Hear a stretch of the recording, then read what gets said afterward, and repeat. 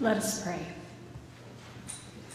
Dear Lord, as we listen to your word, open our minds and our hearts so that we might better understand and comprehend what you would have us learn. Amen. Our scripture reading this morning is Mark chapter 4, verses 30 to 34, and it can be found in your Pew Bibles on page 994 if you would like to follow along. He also said, "With what can we compare the kingdom of God, or what parable will we use for it? It is like a mustard seed, which, when sown upon the ground, is the smallest of all the seeds on earth. Yet when it is sown, it grows up and becomes the greatest of all shrubs, and puts forth large branches, so that the birds of the air can make nests in its shade." With many such parables he spoke to them, as they were able to hear it. He did not speak to them except in parables, but he explained everything in private to his disciples. This is the word of the Lord. Thanks be to God. Thanks for reading, Susan, and for leading us. You know, they say M&Ms melt in your mouth, not in your hand. Ice cream sprinkles melt in your hand.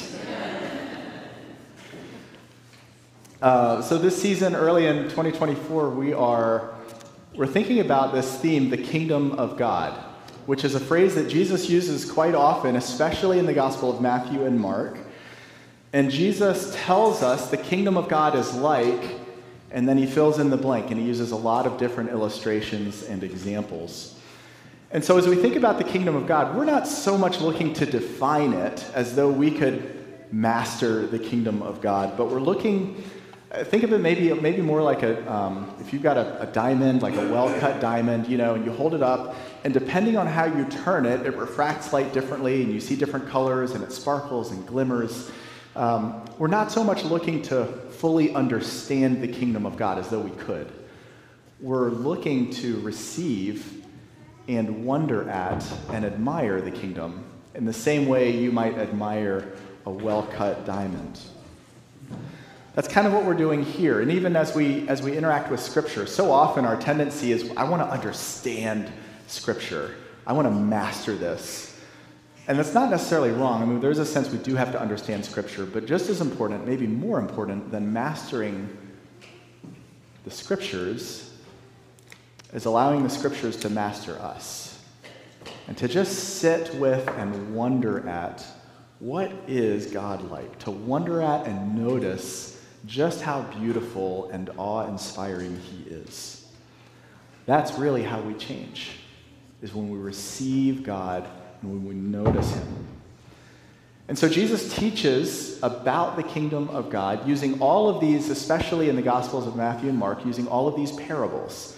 Parables were one of his favorite teaching tools, and parables are basically just short stories with a point. And when I say a story with a point, I don't mean like a fable, that has a moral.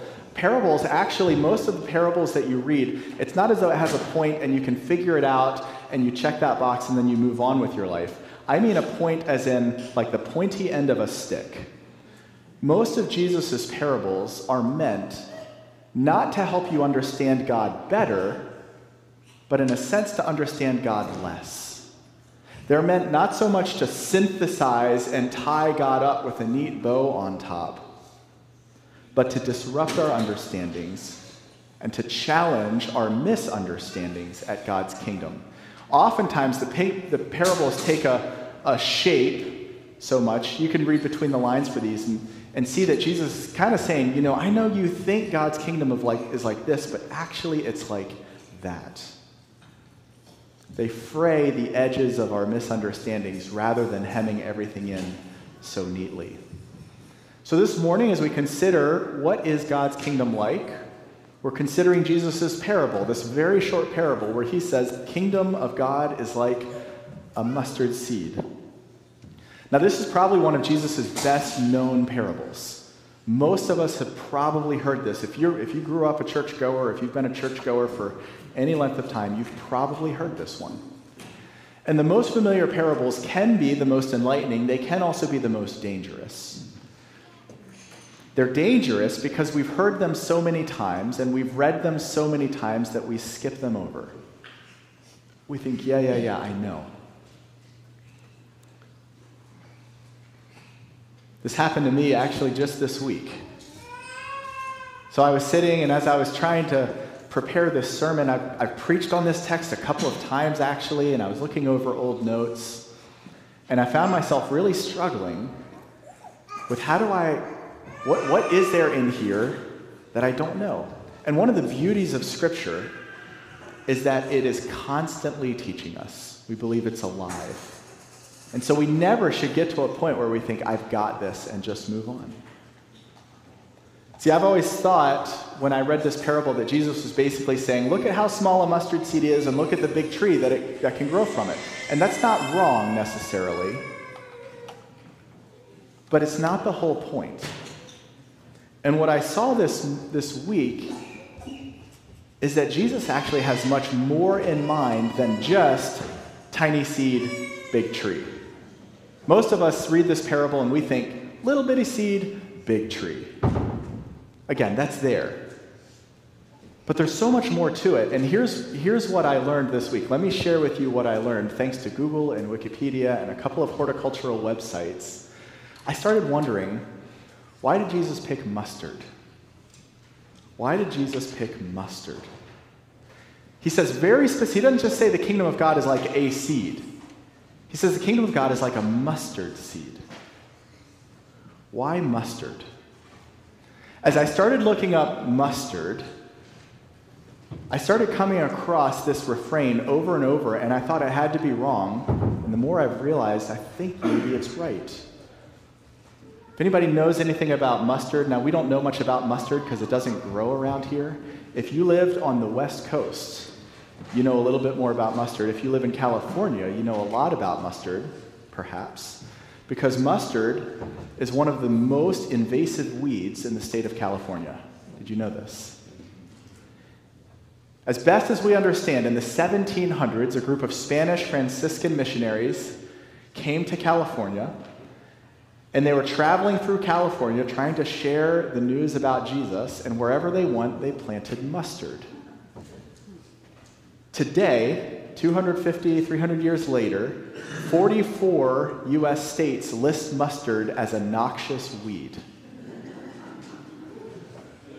It's so bad in California, here's how bad it is, that it used to be on their top 25 list of most invasive weeds, and they took it off the list because they realized there's no hope of getting rid of it. There was a novelist, Helen Hunt Jackson. In 1884, she published a novel titled Ramona. Here's what she writes about mustard in her novel. She says the mustard plant is a tyrant and a nuisance, the terror of the farmer. It takes riotous possession of a whole field in a season, once in, never out. One plant this year, 1 million the next. You think she's writing hyperbolically, but 2,000 years before Helen Hunt Jackson, Pliny the Elder, a Roman author and agriculturalist, makes this little note about mustard in his writings. Here's what he writes. He writes, once a mustard seed has been sown, it is scarcely possible to get a place free of it, as the seed, when it falls, germinates at once. Jesus is not comparing the kingdom of God to a stately sugar maple or a white oak. He could have. There are other places in Scripture, especially in the Old Testament, in Ezekiel and Daniel and in the Psalms, that compare the kingdom of God to cedars of Lebanon. We know now in the nation of Lebanon, more then than now, because a lot have been harvested, there are these enormous cedar trees. They could grow up to 130 feet in height. 130 feet. And we have biblical evidence that not only they existed, but the kingdom of God was compared to those. So why didn't Jesus say the kingdom of God is like a cedar of Lebanon? Why does he choose mustard, a scraggly little weed that grows maybe 10 feet, generously 20 at the absolute most, that's invasive and obnoxious and takes over a landscape? Why mustard? The more you start thinking about it, the more you realize maybe this is part of the point. And again, this is where parables come to kind of twist the knife a little bit instead of just making everything neat and tidy. Maybe for starters, Jesus is not saying that it's about how big and impressive and stately the kingdom of God can be. It did occur to me this week, I don't know if I'm taking the metaphor too far here, but it's actually not that hard to cut down a big tree. It's a lot harder to get rid of an invasive weed. It's almost as if Jesus is saying the kingdom of God is not the majestic, obvious thing. It's the subversive thing. The kingdom of God is a subversive kingdom. It flies in under the radar. It's so unnoticeable and unassuming that you don't even see it until it germinates. And once it germinates, it's there, and it's there for good. You see how that could actually be good news? Now, we could go on and on and on about this. I could, believe me. It says so much about God's kingdom that God's kingdom never fades. Look at the state of California. Like they gave up trying to get rid of it. And some of us might just need to be reminded this morning that God's kingdom is not going anywhere. That is good news. Some of us might also think about God's kingdom within us. Because this is not just good news about God's kingdom in the broad global sense. We know that God's kingdom can be very personal. When we pray every Sunday, thy kingdom come, thy will be done on earth as it is in heaven, we are praying that prayer cosmically, but there's a personal aspect as well. God, make your kingdom come in my life and in my heart, and maybe even through my life. So we can think of the mustard seed not just as a broad cosmic global phenomenon, but maybe something that God is doing in our life. It struck me that some of you have told me just in the past couple years, you didn't use the word mustard seed, but you've basically said, God came into my life like a mustard seed. I didn't see it coming. I wasn't even looking for it. I wasn't looking for him. But somehow, and by the way, this is said in Mark 4, Jesus tells 3 parables about seeds, and in all 3 of them, the point is the seed is the word of God. It's God's activity in our life. Somehow I heard the word of God. Somehow God became real to me, and it began to germinate, and no matter if I even wanted to get rid of it, it wasn't happening. He is changing me whether I like it or not, but boy, I sure like it. That's the mustard seed. And in some way, it's as if Jesus is saying, maybe God's work, even in our lives, should be a lot more like the mustard seed than the giant cedar tree. Not that a cedar tree isn't impressive, but when you think of a big tree, at least the image that you get is a couple of big trees in the middle of a landscape. When you think of the mustard seed, and especially if you do a Google image search for mustard plants, especially wild mustard, you'll realize it's everywhere. That maybe God intends for his kingdom to touch every single corner of our lives. That there wouldn't be a square foot or a square inch in your heart that is untouched by his grace. Our tendency is to compartmentalize things, especially in the West. So I've got the faith part of my life. This is the part that you see Sunday mornings from 10 to 11. And then I've got the work part of my life. That's Monday through Friday, 9 to 5, or whenever you work. And here's the taking my kids to sports part of my life. And here's the I'm cooking dinner on Thursday night part of my life. And here's the I'm going out with friends on Saturday afternoon. Like we've got all these parts of my life. Maybe Jesus is saying that God's kingdom, even in our lives, is supposed to be, in the best sense of the word, invasive. Invasive. That you wouldn't have the faith part and the work part as though there were no faith at work, but that every part would be invaded by his grace. We can even think about this if we zoom out a little bit. Maybe Jesus is saying the kingdom of God is not the big stately cedar tree, that beautiful church building in the middle of town. And the church stuff happens in there, and then the non-church stuff happens here. That would be the giant cedar kingdom. Maybe Jesus is saying, no, actually, my kingdom is supposed to be invasive. Not just trapped within the four walls of a church building and within the confines of 10 to 11 o'clock, but everywhere and all the time. Because the church, remember, church doesn't mean building, church means people. So if you imagine anybody, somebody you know, Joe Schmo, who honestly doesn't want to wake up on Sunday morning and go to church, maybe Jesus is saying that Joe shouldn't have to wake up on Sunday morning and get dragged to a church service that he doesn't want to go to anyway to hear about Jesus. Because Joe works in your office, and in fact, Joe is your employee.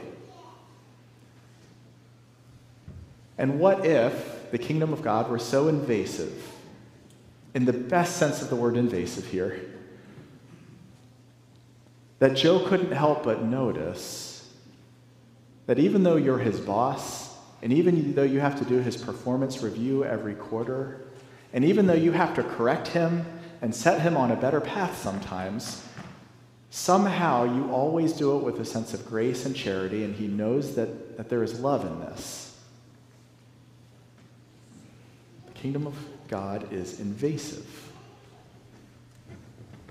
which actually takes a pretty large weight off of our shoulders too. Now we know, and we talk a lot about here, that God calls us, he invites us to partner with him as he builds his kingdom, as he makes the world flourish again. The trouble is sometimes we get a misunderstanding of that, and we start to think that God needs us. And now if you think God needs you, that God is relying on you to make his kingdom grow, you're going to start worrying. What if I mess up? What happens when I'm not charitable in my performance review with Joe? What happens if I get short with a stranger, with that cashier who put the bread under the watermelon, or I don't know. Hopefully it's not that dramatic. There's always one, right? When we remember that the kingdom is more like mustard than a couple of scattered large cedar trees, we can find a tremendous release from the pressure of thinking I have to get everything right, and if I don't, I might mess up God's plan. How do you cultivate a field of mustard? How did the Franciscan missionaries in the 1700s cultivate a state full of mustard?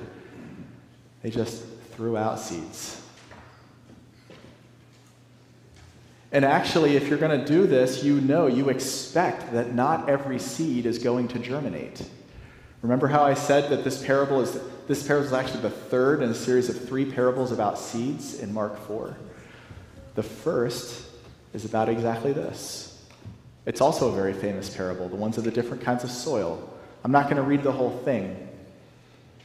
But Jesus says the kingdom of heaven is like a man throwing seed out, a farmer throwing seed out. And some falls on rocky soil, and some falls on soil, but it's got other plants and thorns that choke it out. And some falls on the path, and it just gets trampled on. And then some falls on really good soil, and it grows, and it germinates, and it multiplies 30 or 60 or 100 times.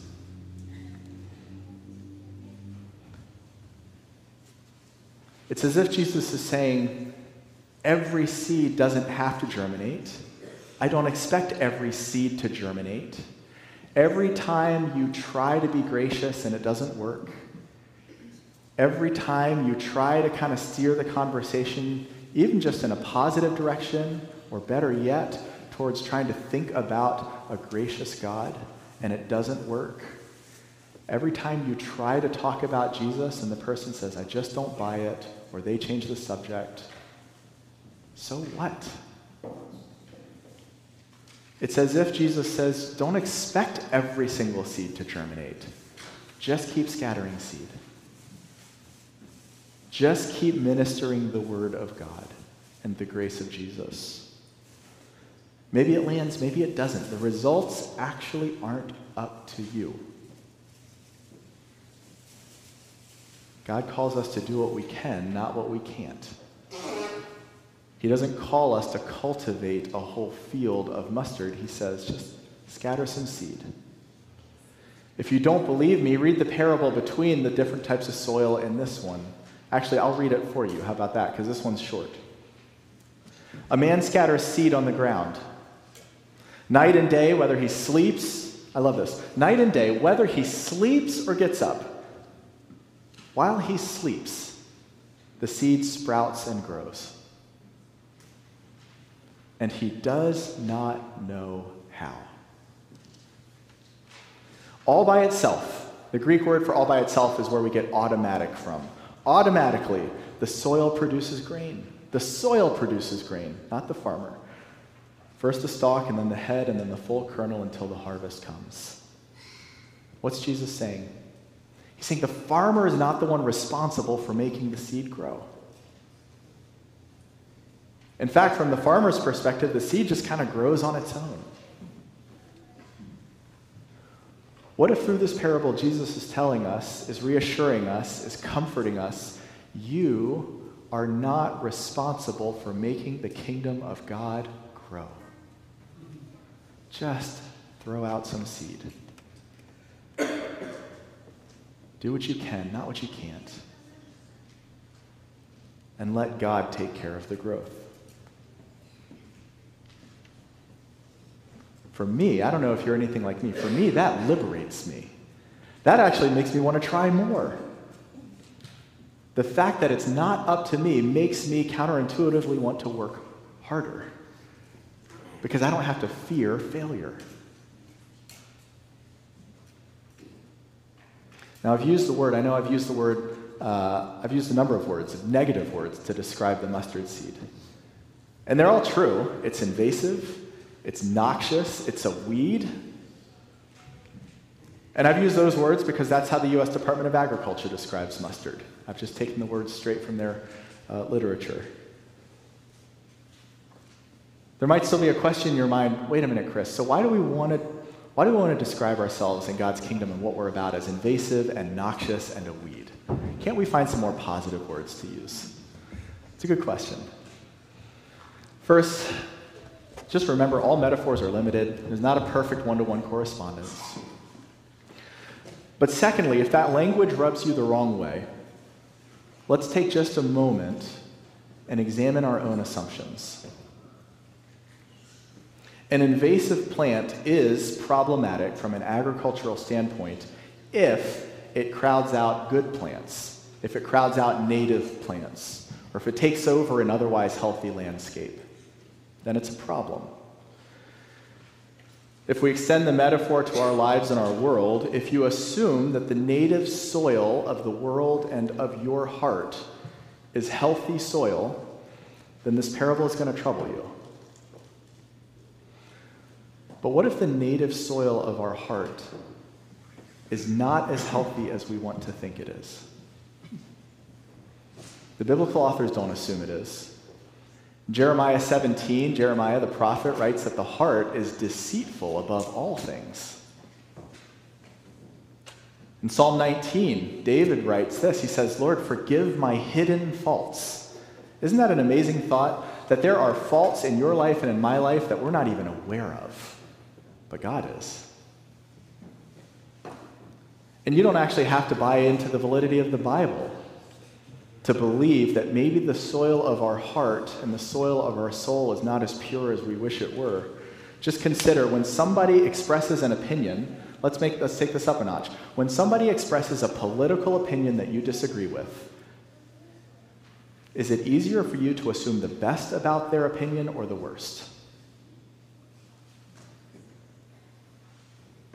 the soil of your heart natively healthy? Or maybe not? When you're running late and the person in front of you is going impossibly slow, is it easy for you to be patient with them or impatient? Is the soil of your heart healthy by default? Or the easiest example in the world, if you have kids, did you have to teach your kids to be selfish and to say mine? Is the soil of our hearts natively healthy?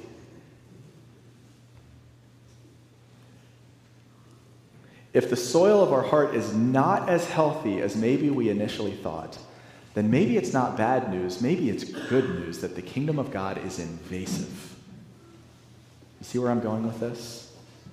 Maybe it's good news that God, the gracious and the just, God, the kind and the compassionate, God, the generous and the just and the gentle, has invaded our hardened world and has invaded our hardened hearts and sown the seeds of love and joy and peace and patience and kindness and goodness and faithfulness and gentleness and self-control. Maybe it's good news that those seeds, which are actually not native seeds in the landscape of our soul, have somehow taken root there because Jesus, the Christ, the missionary farmer, so to speak, is there just throwing out seeds in our hearts. And they take root, and they germinate, and the seeds of love and of patience and of kindness grow tap roots, and they send out runners, and before you know it, without you even realizing it or looking for it, the landscape of your soul suddenly looks far more attractive.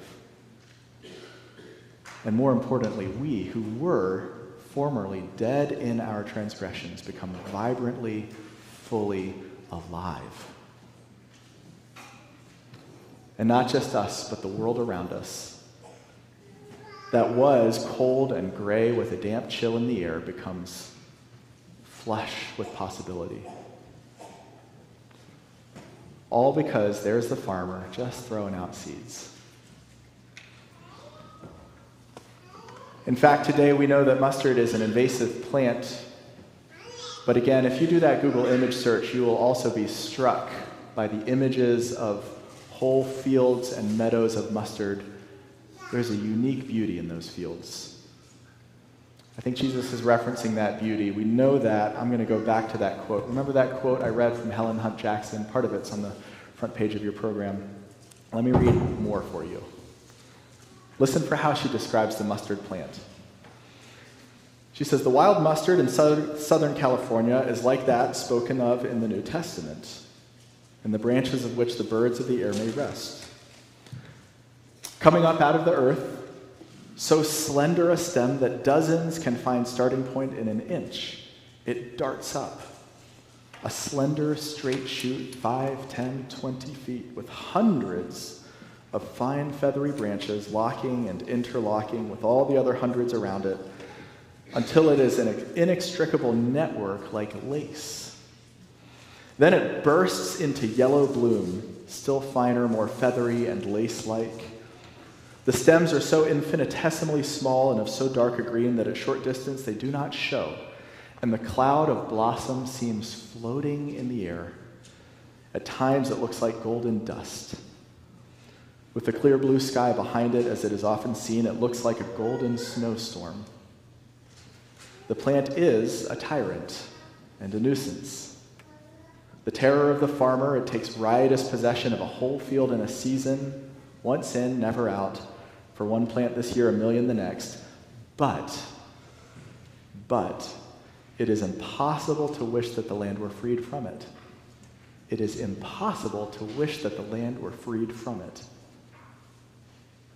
Its gold is as distinct a value to the eye as the nugget of gold is in the pocket. What shall we say the kingdom of God is like? It's like a mustard seed, which is the smallest seed you can plant in the ground, and yet when planted it grows and it becomes the largest of all plants, with such big branches that the birds of the air can perch in its shade. Amen.